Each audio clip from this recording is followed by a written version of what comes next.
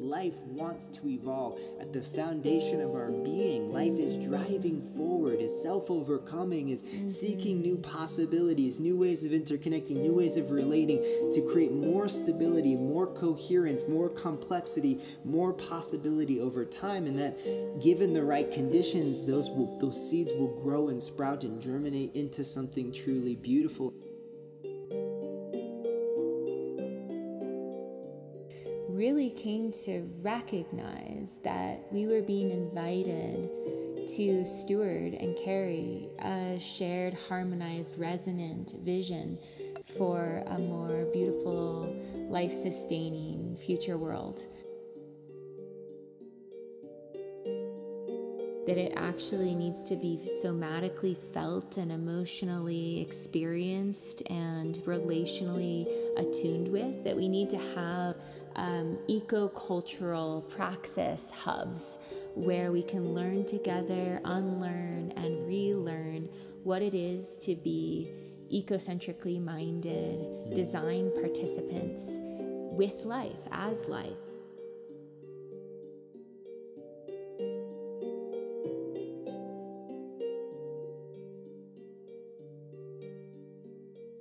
Welcome to the Seeds Podcast. We are the School for Ecocentric Evolution and Design Strategies. Our names are Alia and Hayden, and our primary mission is to sow seeds of a life-affirming world at the fertile intersection of the individual, cultural, and more than human ecologies. We stand at a collective threshold. The old way of being cannot take us safely or meaningfully into the future. A new way of being is asking to be born, which is both an embodied remembrance from our earth-based ancestry as well as an emergent possibility of a more beautiful future world. We believe that this more beautiful world will arise out of a radical shift in collective consciousness, from an egocentric, separate self-reality to an ecocentric, life-sustaining one. This shift in consciousness will not happen of its own making, but instead will require our active participation as a kind of collective rite of passage that not only changes how we see the world, but also how we choose to show up within it as members of it. This transition is already taking place within the hearts and minds of so many individuals and communities around the world. There are many who carry a similar vision, for it is not our vision alone, but instead it is the Earth's vision for herself that we are waking up to as conscious agents of her own evolutionary unfoldment. It is a vision prayed for by our ancestors, and it is a vision remembered by the future ones to come. We call this vision Seeds, and as the School for Ecocentric Evolution and Design Strategies, we are in service to studying and designing how we can most gracefully and holistically align with this evolutionary impulse that's organically arising in these unprecedented collective times. Our intention with this podcast is to further refine, explore, and articulate this shared vision as an act of creative service to support this evolutionary transition. May all our efforts and visions be woven together into a shared fabric of intention that can carry us safely and meaningfully from where we are now into the next chapter of our unfolding planetary story. Thanks for being with us.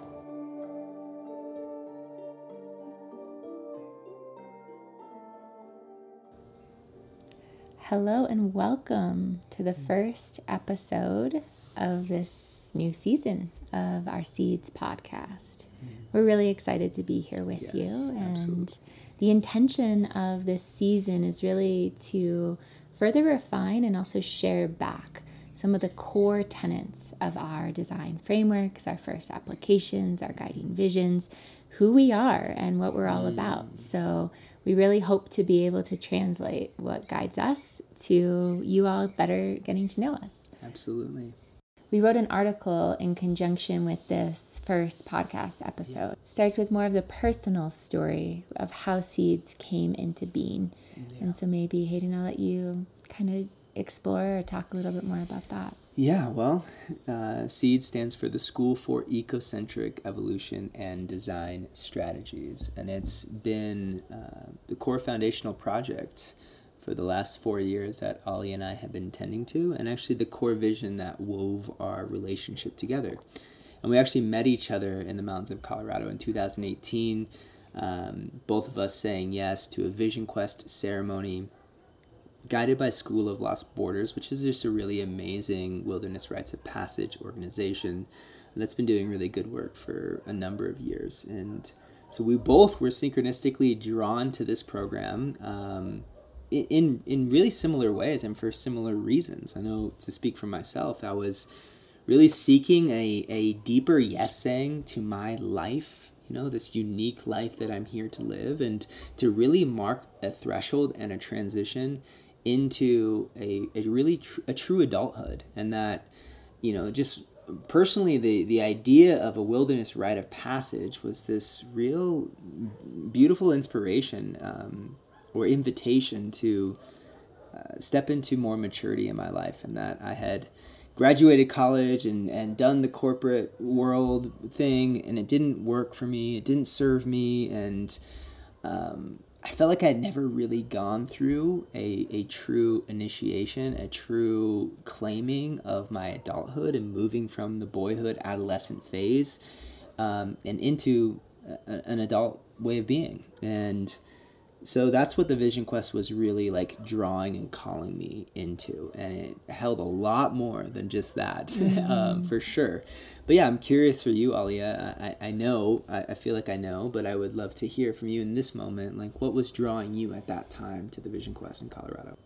At that time in my life, I had just become licensed as a clinical social worker after many years of doing kind of nonprofit mental health work in the public sector and mostly in the school systems, as well as doing quite a bit of anti-racism, anti-oppression work as a community facilitator, as well as restorative justice practice. And I was realizing that for my own sort of soul nourishment and aliveness, I needed to weave myself into deeper communion and relationship with the earth.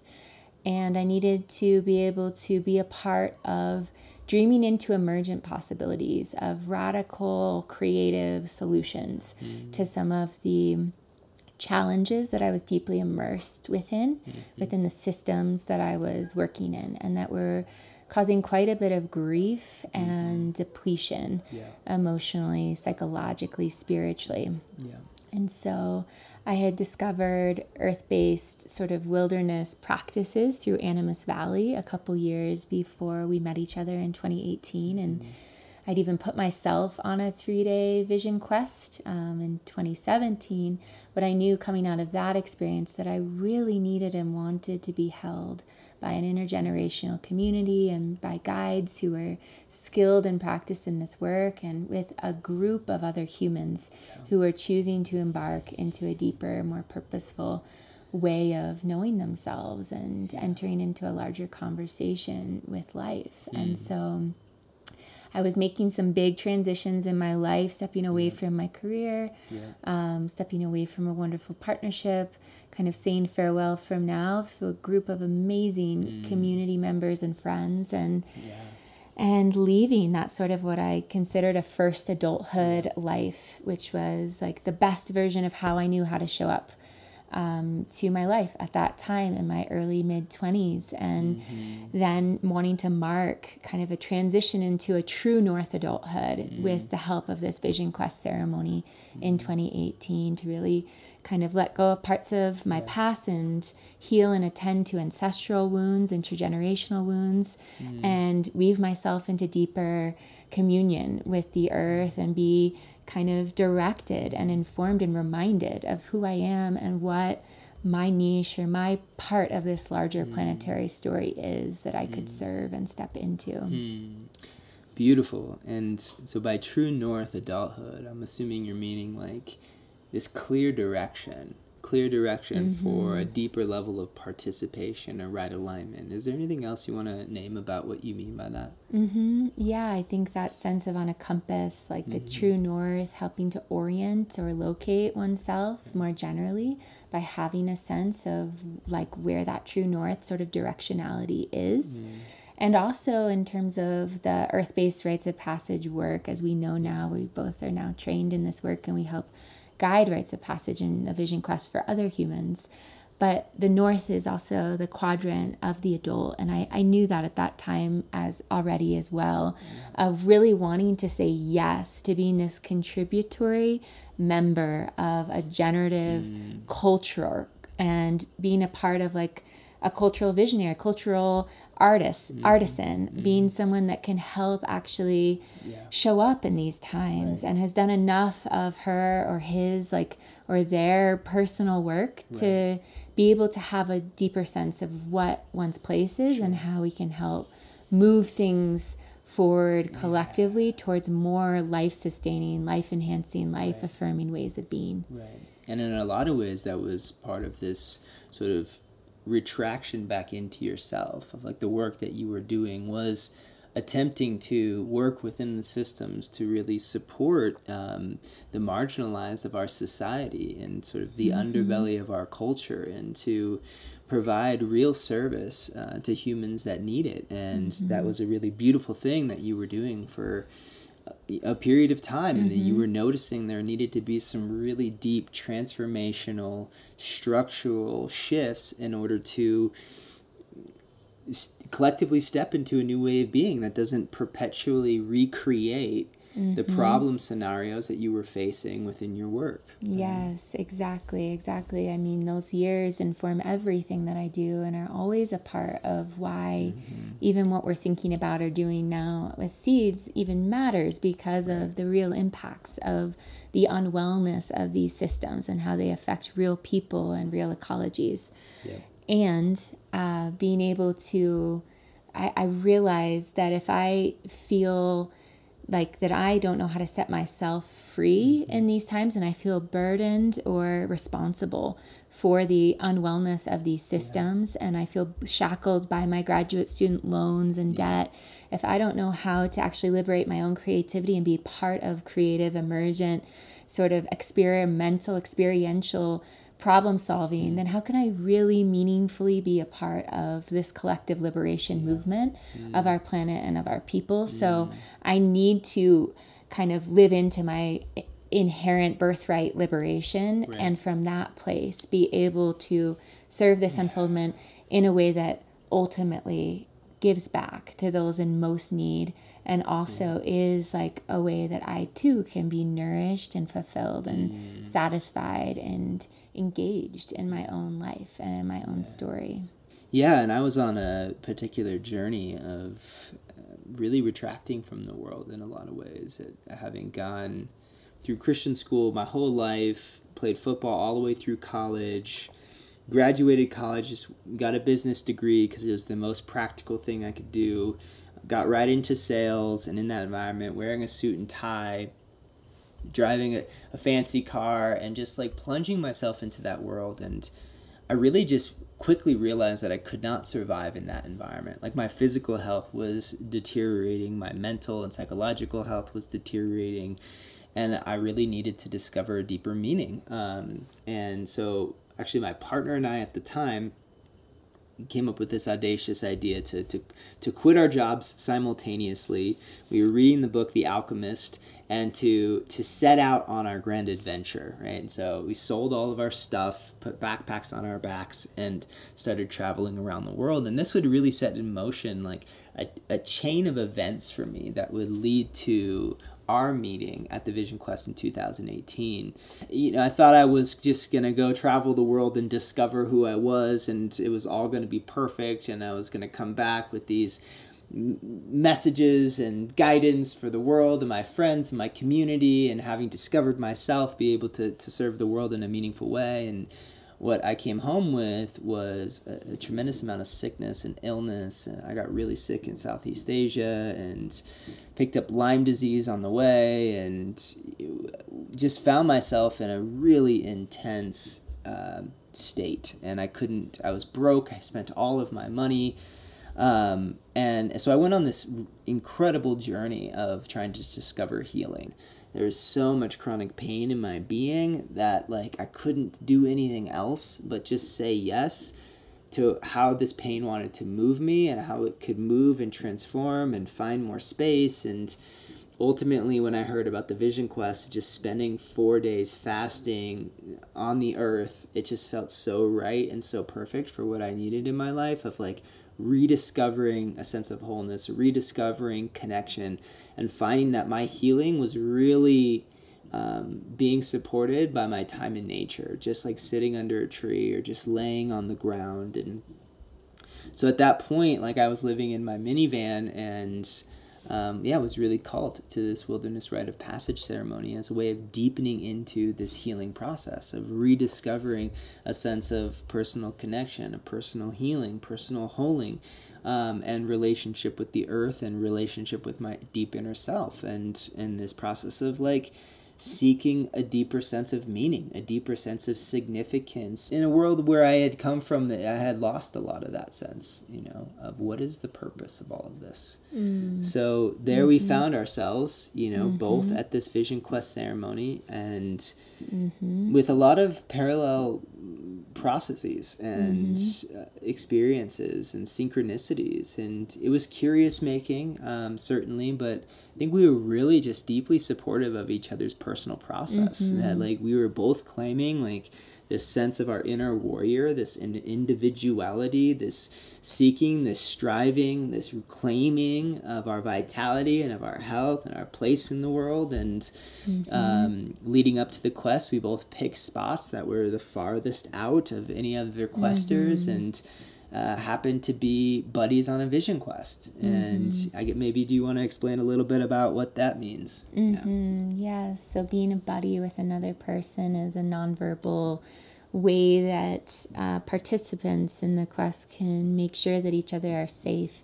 So it's a really kind of simple, primitive way of sending the message through a rock pile. Often it's done, the way we did it is that Hayden would put a rock in the center of a circle that we'd created in the morning, and then I would go in the afternoon and take that rock out, knowing that he was okay because he'd put the rock in the morning time. He would come the next day, see that I had taken the rock out, knowing that I was okay, and he'd put the rock back in. And we would do that for the 4 days that we were fasting alone in the wilderness, obviously not interacting or seeing one another in that process, but sending this message and holding that space for one another, that we were safe, we were well, and that we were in this sort of trans-temporal communication across time and space. And those 4 days were incredibly rich. I mean, for both of us. I mean, that could be multiple podcasts in and of itself. And so we're not going to get into a lot of those details, but essentially, when we came down off the mountain on the last day, you wait till the sun rises. And once the sun rises, that's the indication on the fifth morning. To return back to camp and cross the threshold back into the middle world. And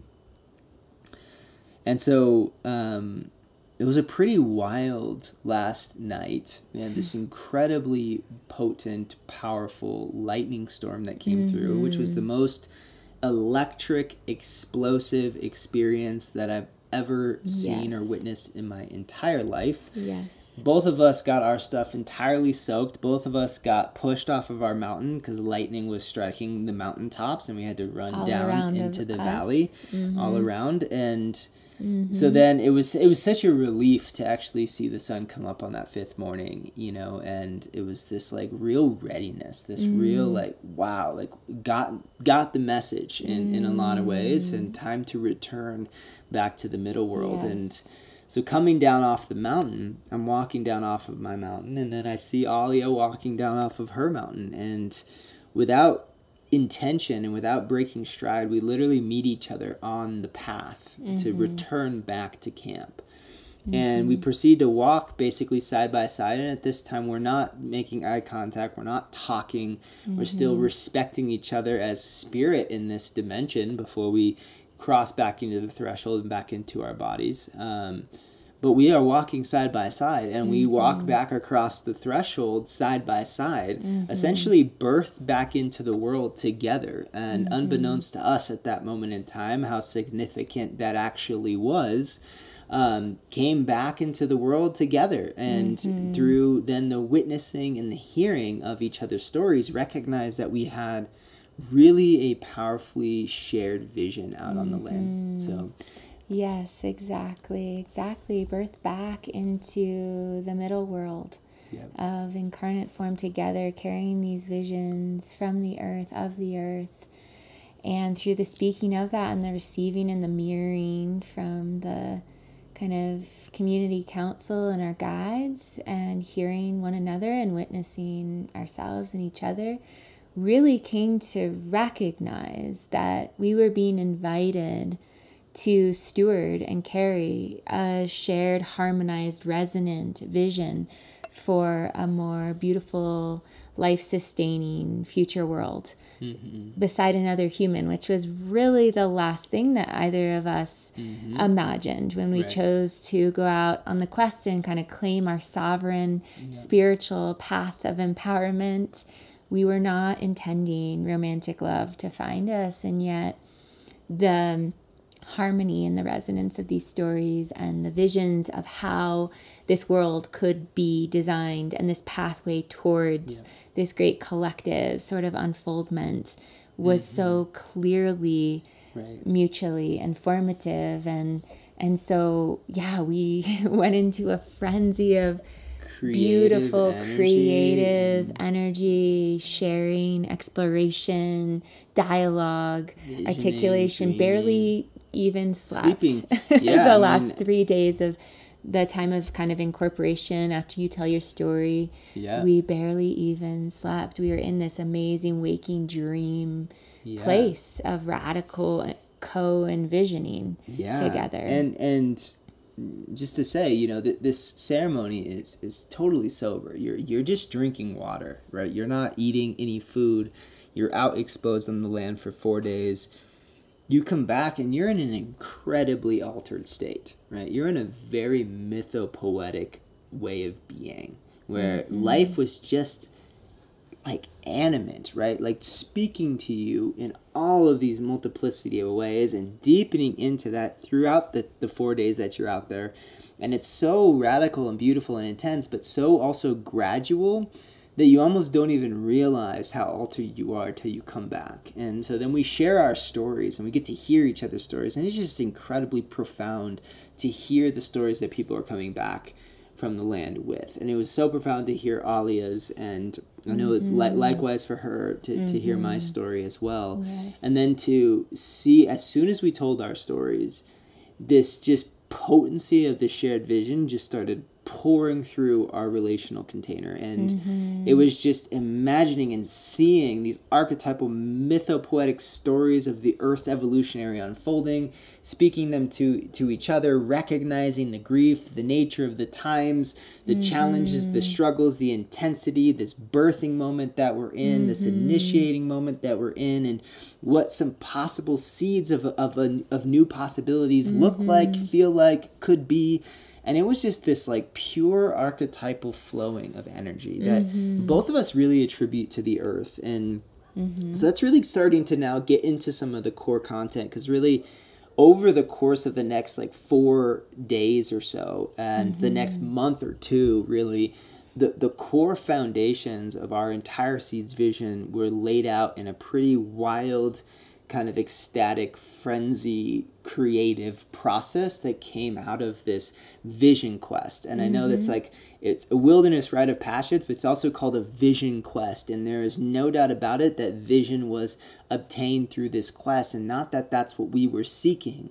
Essentially, we were seeking ourselves, and in finding ourselves, found each other, and in finding each other, found this vision living between us as a living invitation from life to take up this opportunity to really say yes to this collective moment, and to seek to serve this moment that's in alignment and attunement with our radical individual authenticity. Yes, exactly. Yep. And these last 4 years have been this humble, radical process of learning how to serve that vision and live into that possibility that we glimpsed and we saw and we articulated and we laid the foundations for in the mythopoetic visionary landscape. Yes. And so we'll talk more about how we've been further conceptualizing and then implementing some of those basic frameworks. Right. But we want to talk right now about our kind of understanding and seeds frameworks around the nature of the times that we find ourselves in collectively. Right. We're living in a moment in time, right? A moment in time, which we call the nature of the times. What is the nature of the times, right? And so seeds ultimately is a response to the nature of the times. And right now, when we look out at the nature of the times, one of the frameworks that we use is this sort of understanding of the meta crisis of this moment. And that comes from Zach Stein and others. Also the term polycrisis, multi-crisis, right? We're experiencing crisis on multiple dimensions right now collectively, not only showing up in our infrastructure and our politics and our economics, but also inside our psychospiritual experience of reality, that essentially we are in an identity crisis moment, that a way of being that we've occupied and inhabited can no longer really effectively take us forward into the future. Yes, exactly. So this meta crisis in kind of simplest terms is this constellation of existential crises that kind of stem from this unknown origin or interplay of different variables that are very hard to decipher or to piece apart or to solve in any one domain, because there's rippling, cascading existential issues with the whole way that we're oriented or our worldview. And so we've kind of traced that back, utilized some of these frameworks from Bill Plotkin and others who kind of look at the developmental processes of the individual and mapping that onto the collective, are really seeing this moment as this collective adolescent sort of worldview that has become problematic, pathological, to the extent that we're treating the earth and one another as separate entities, and therefore utilizing and exploiting and extracting at a rate that's really not commensurate with the reality of what is, and is also not considering the fact that this is our home and this is our family that we're supposedly competing and in opposition towards. Exactly. That essentially, like, we're in need of a revolution of values, right? That we're existing in a worldview, a self-concept that's fragmented, that essentially is too narrowly defined. I think one of the healthiest ways to describe that is actually it's just adolescent. We're essentially an adolescent society, and I like the way Bill Plotkin says it's become a pathologically adolescent moment in time for us collectively, right? That it's like adolescence carried forward too far, right? That adolescence is interested in growth, right? It is interested in how do I compare to other people, me versus you, and in striving to come to know who I am. Maybe I do need to compete in these different ways, but then that grows into a sense of maturity, right? And just like we love modeling after the tree, right? That there's a tree goes through these different life cycles of development, and that early on it's growing, and fundamentally it's taking, right? It's just receiving from the environment, it's taking from the environment, it's focused on growth, it's focused on establishing itself. But once it does, it reaches a place where it's now rooted, right? It's now grown. It doesn't need to focus on growth in the same way. It starts giving, it starts supporting, it starts propagating, it starts sharing, right? It serves more, and a tree ultimately eventually gives more than it ever took in its process of growth back to life. And that this is part of this phase shift of self-understanding, of a collective identity that we're needing to go through. And it's sort of a maturation, a collective maturation. And just like we were going out on the land to transition from one stage of maybe adolescence to adulthood, or a first adulthood to a deeper sense of adulthood, right? That we can go through collective phase shifts, collective initiations, collective maturations, and that's essentially a deepened understanding, a wider conceptualization, and a more integral way of knowing who we are, right? We essentially humble ourselves. We become more humble. We realize there's a multiplicity of relationships that are supporting my very being, that have allowed me to come into being. Right. And therefore we then strive, we fall back in love with life. We thank life for having grown us into being, right? Having given us so much that we can arrive here. And now there's a desire to serve, and to serve from our unique place, our unique niche that we occupy, to give back to the world. And so that's sort of this foundational way that we are mapping or understanding this collective moment. Right? And then there's this emergent vision. There's this emergent vision of how this sort of ecocentric evolutionary process unfolds. And that's the way we've sort of named this maturation process. It's an ecocentric evolutionary process of becoming, right? And we're transitioning out of an egocentric way of identifying, of developing, of growing, right? Of being in the world, and into an ecocentric relational way that's now asking deeper questions, that's more attuned to complexity, that's more systems focused, right? And recognizing ourselves as much more than just some fragmented, limited, individual, identity that's in service fundamentally to ourselves, right? Yes, exactly. And, it's an interesting thing, because I think that there can be questions that might arise around, well, is this actually what's happening? Is this true? Are we going through sort of a developmental phase shift between an adolescence and an adulthood as a species? But we actually think that it's really essential to look at, is it helpful? Is it useful? Is it supportive? Is it meaningful to frame the current question in the way that we're framing it? With this sort of ecocentric evolutionary framework, where we're looking at the developmental phase shift of our species, it tends to soothe the nervous system. It does for myself. I think it does for you.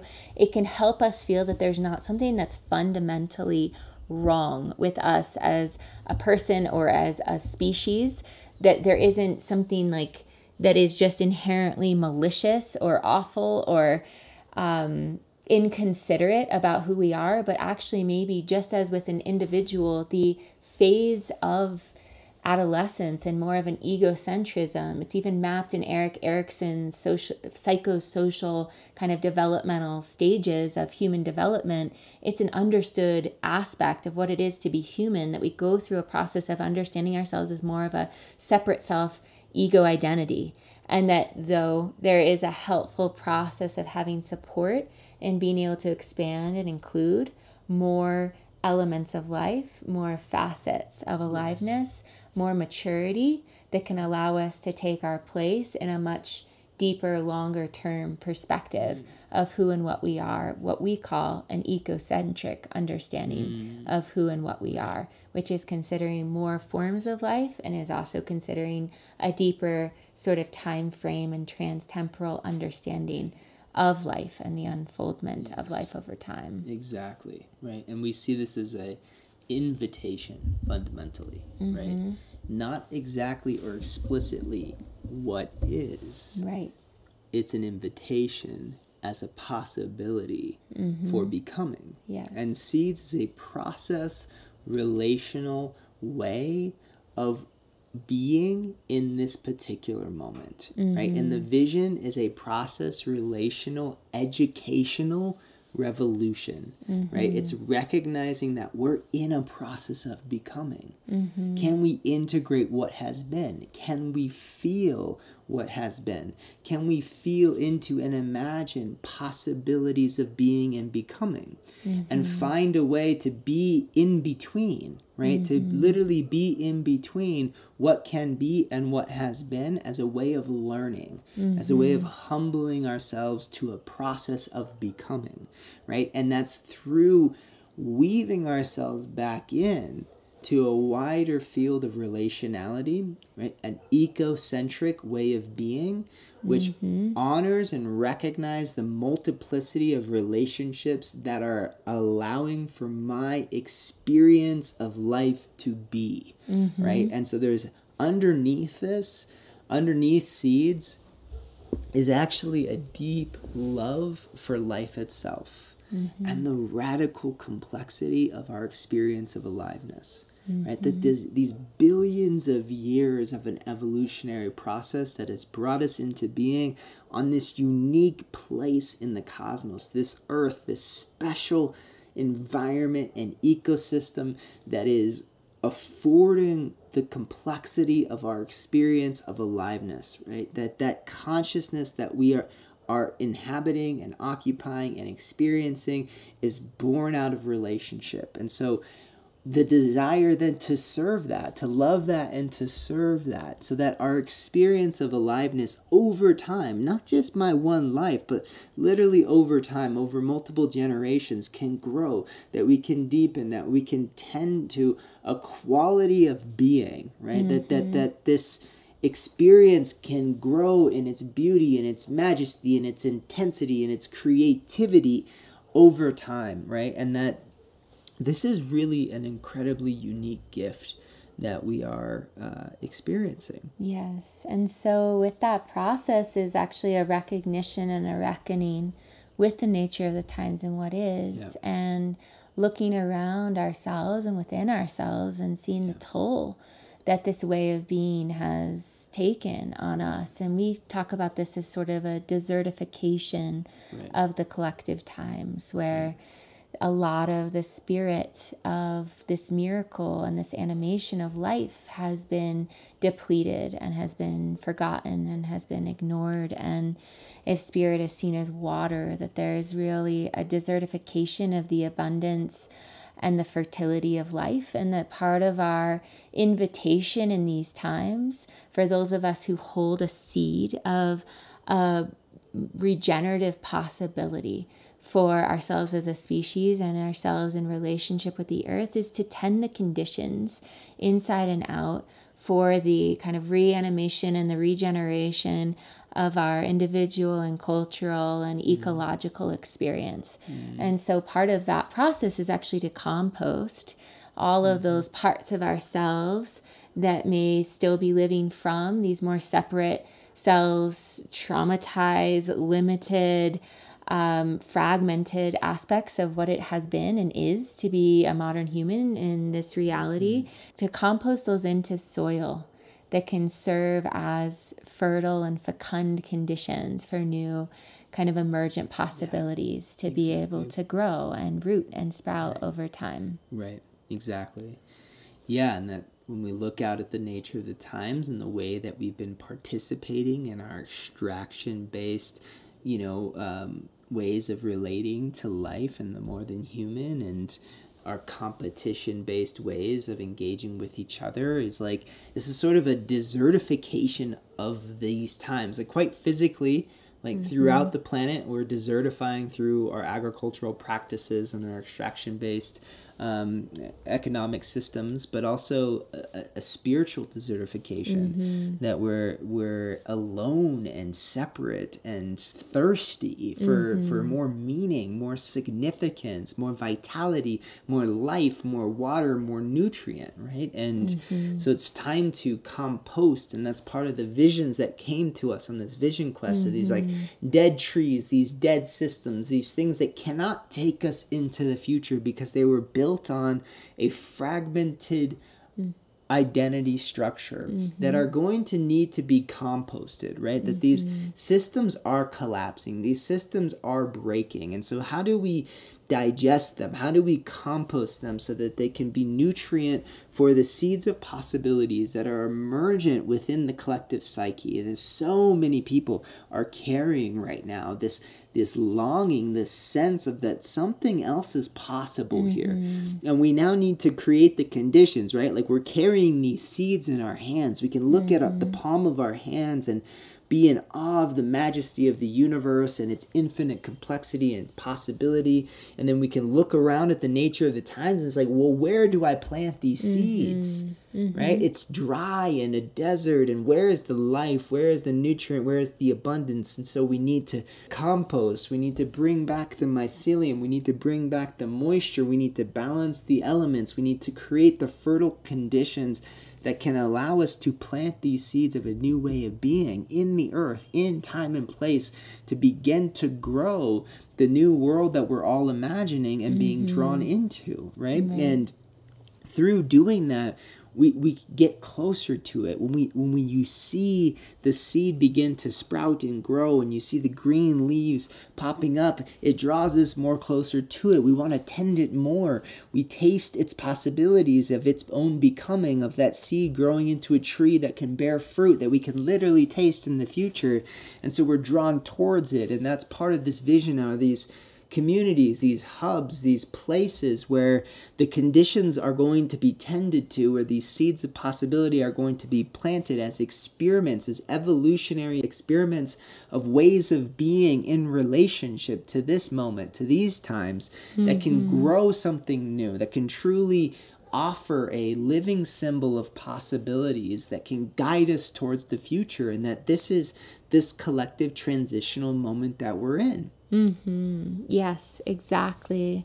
And that idea of the living symbols is one that's stayed with us and guided us for a long time, that these changes in this transformation and metamorphosis needs to take root and take form on dimensions that are not just on the rational or the conceptual or the mental aspects of our being, that it actually needs to be somatically felt and emotionally experienced and relationally attuned with, that we need to have what we call these ecocultural praxis hubs, where we can learn together, unlearn, and relearn what it is to be ecocentrically minded, design participants with life, as life, in these hubs of resilience that create more localized sovereignty and that cross-pollinate across time and space, and that these living symbols can help awaken a possibility that actually can affect us on levels beyond or beneath maybe just the kind of rational linear mentalization, but can actually touch our hearts and our bodies and our souls and our spirits to believe that maybe it is worth it to actually give up or to sever or to sacrifice or to allow certain parts to die or to compost, because there maybe actually is a pathway that's more viable towards a life-giving future. And if we don't have example sites like this, these sites of community building and ecological stewardship, then how can we expect the collective to actually make a transition away from the extractive and exploitative patterns of consumption and colonialism and technology that are keeping us bound in the same issues and problems that we face in this time? Exactly. And we haven't moved towards something new because we don't know what that is.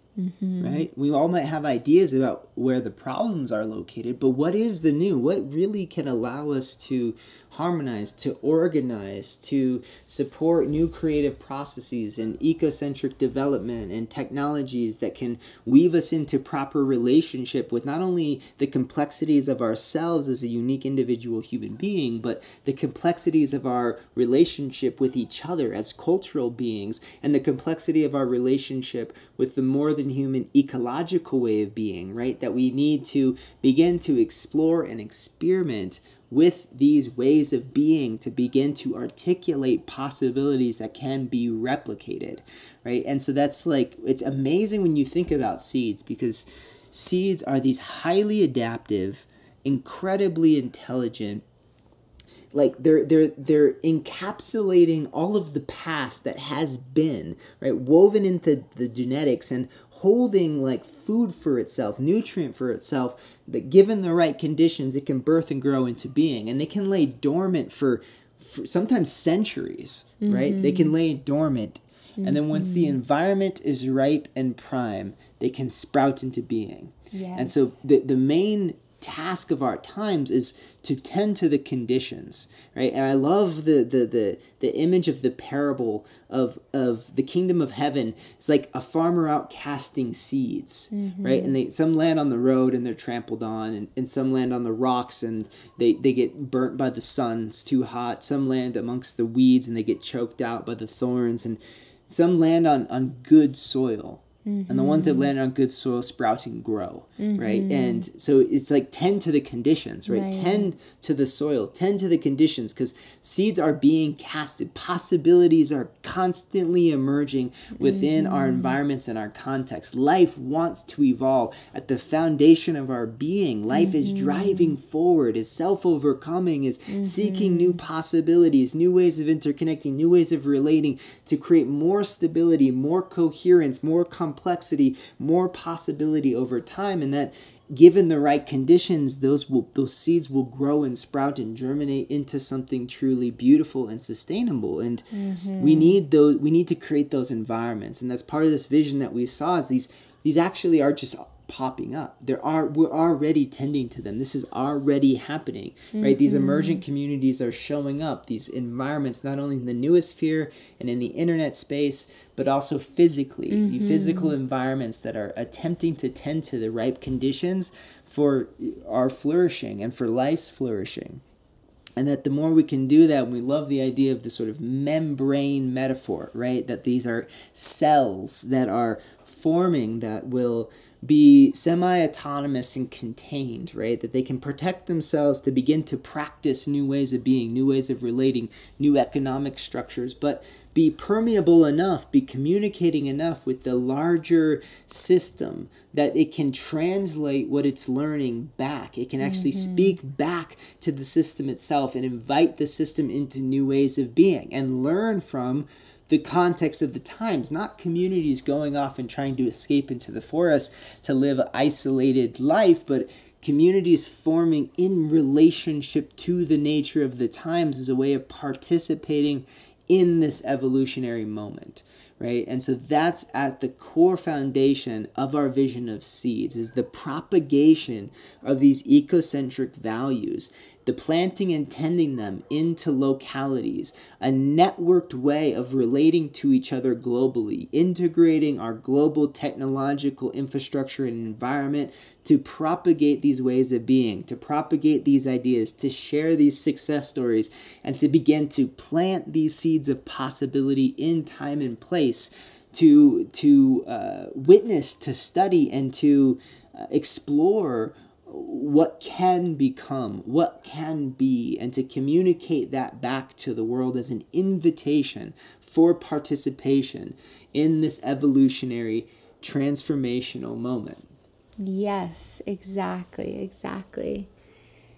And that's part of why we call ourselves a school. Maybe we can talk a little bit more about our name in this moment and really kind of clarify the words that we use, the phrases that we use, and why we've chosen them, why they've really chosen us in large part. But we call ourselves a school in part because we don't feel like we could claim that we know how to do this thing in all of its totality or fullness, but we can claim the process-oriented sort of way of being that sees ourselves as lifelong learners in apprenticeship with life itself, with the earth itself, with these evolutionary impulses of more harmonized complexity over time.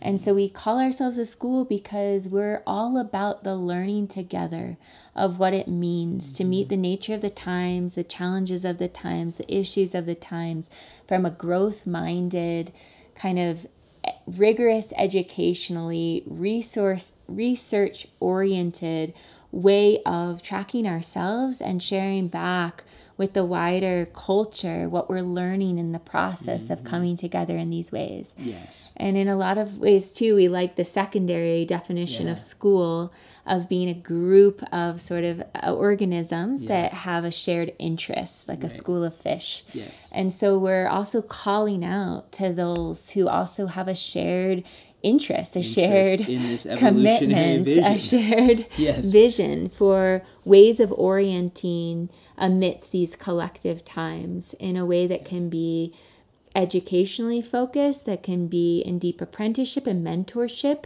with life as it has grown us and as it continues to compel us to more life-giving ways of being. Exactly. It's like school as a place set apart for learning. And like ultimately, like that's just life. Like this is a place where we are learning, where life is learning about itself through interacting with itself in order to grow more complexity, deepened experience, deepened creative potential and possibility. And that Seeds is identifying that we're in this evolutionary school, right? And this is an evolutionary moment. And we're on our evolutionary edge. And we haven't been where we're going before. This is a new context. This is a new moment. This is a new environment that requires experimentation and exploration. And underneath it all, there is a process of becoming. There's a process of becoming that's moved through continuously unprecedented self-overcomings, right? It's like from single-celled organisms to multi-cell, from no life to life to, to life on land. All of these different huge evolutionary leaps that have taken place in the past, that there is a process underlying all of this that has informed us and has allowed us to come into being, that's guiding this process. And we are consciously attuning to that and attempting to learn from that process, learn from each other, learn from this moment, and attune to, and in right aligned ways, like how we can effectively participate in this time to move towards an ecocentric way of being. Yes, and before we go into the next part of our name, the School for Ecocentric Evolution, I just want to name another aspect of the school, being that we've directly witnessed and experienced in our own ways the pitfalls and the challenges and the kind of limitations of just moving towards the intentional community kind of structure, as though like that's just what we're gonna do. And then people come to that with a lot of their assumptions, expectations, projections about what that intentional sort of earth-based community will be. And so we found it very useful actually to talk about it more as an educational process of learning how it is that we come into more self-discovery, more communal processes, and more ecological stewardship, rather than claiming or saying that that is already what we are, but actually the learning process of how do we tend to becoming that over deep time, over a multi-generational process of becoming. And that helps us get out of our own ways of these deep human longings that of course we have to just go back to the land with our favorite humans and know suddenly how to fully do this. But actually like that's kind of jumping ahead in a lot of ways to a deep process of immersive learning that we feel like is really essential, and not only learning for ourselves, but also to share that learning and be able to replicate some of the findings and the wisdoms that come out of that immersive learning as an inherently important and useful process in and of itself. Exactly. And so we are the School for Ecocentric Evolution, which we've kind of touched on a bit already. But really want to go deeper into what do we mean by ecocentric evolution. It's an orientation, it's a worldview, it's a way of being that inherently lends itself to a way of showing up and acting in the world, right? It's a value statement. Ecocentric is we're claiming of a value of relationship, a value of belonging, a value of interconnection, and evolution as a process of becoming, a process of ever growing into deeper relationality, deeper connection, deeper belonging, deeper way of centering ourselves in the multiplicity of relationships that are affording my being, right? That I'm an individual being, but I'm born out of literally relationship, and I'm shaped by culture, not just this culture now, but the culture that has been, and I'm shaped by the more than human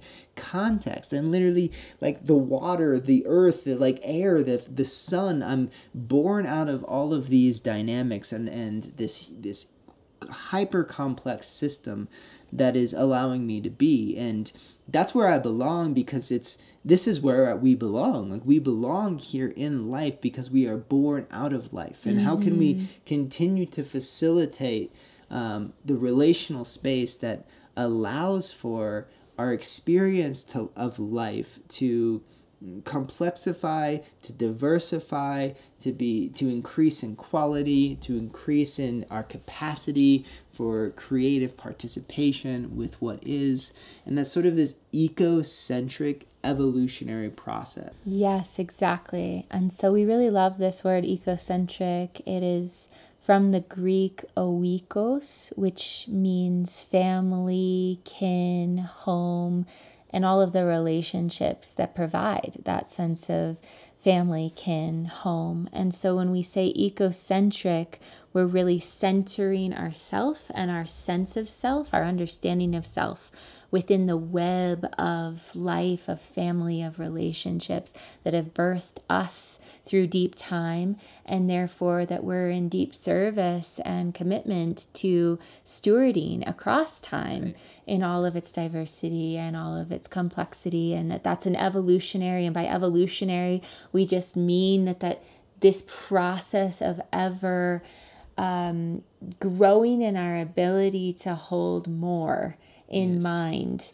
It works through us. It has resulted in the highly complex vessel of our being, and that it is something that we can trust and we can study and we can align ourselves with in an ecocentrically minded way. Absolutely.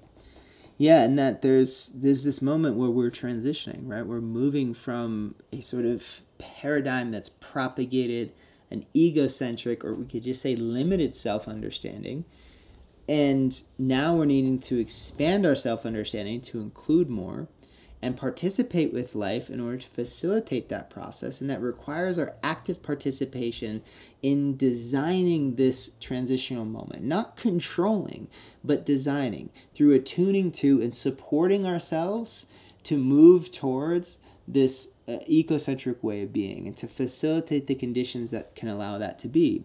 And life has grown some really interesting capacities within us as human beings. Like, we can literally imagine future possibilities born out of what is real. Like, what is actually real now, and imagine possibilities of becoming, and basically encapsulate those possibilities like seeds, weave them into seeds that can be planted into time and space and grown into being. Like, we can grow our visions into being. This is what we do. And those visions can either come back to destroy ourselves and destroy each other and the more than human, or they can integrate and serve the complexity of being. And sometimes both, right? Sometimes both can be true.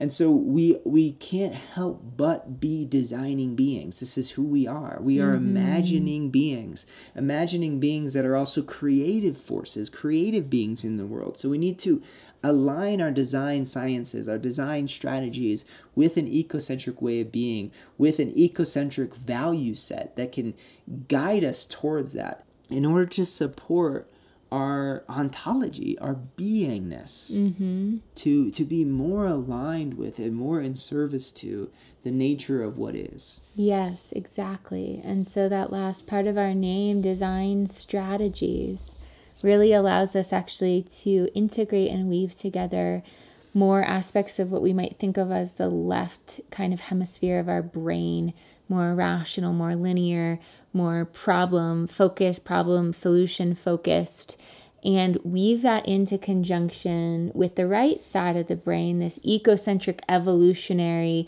relationally, intuitively informed part of who we are. And together, that sort of integration, synthesis of the left, the right, the masculine, the feminine, as a study, as a way of being in this school of life that is teaching us about this multifaceted understanding of who we are and what we're in service to understanding as the encapsulation of seeds of regenesis, seeds of possibility that are calling us, are moving us, are compelling us forward into a next chapter of our planetary story. Yes. Exactly. And so, just to name, and we're going to get into this in future episodes, but a foundation of our design strategies, our design sciences, our ways of understanding is, who are we, right? How do we map ourselves, right? And we've identified 3 primary domains of being that we need to tend to in particular ways that can support our ecocentric evolutionary process, that we are individual selves. We are individual beings. We have a unique subjective experience of life, that I'm experiencing something radically unique to what you're experiencing, right? And that's inherently valuable, but it's also inherently complex and challenging. So how do we support our individual well-being, our individual relationships and complex relationships with our own selves? That's the first pillar, the first domain. The second domain is the cultural sphere, right? That we aren't just individual beings. We're literally cultural beings. We're born out of a cultural moment. We're born out of a cultural milieu. We're literally born out of 2 other human beings, right? The language I'm speaking, how I'm thinking, what I can imagine, the clothes I'm wearing, the environments I'm walking through.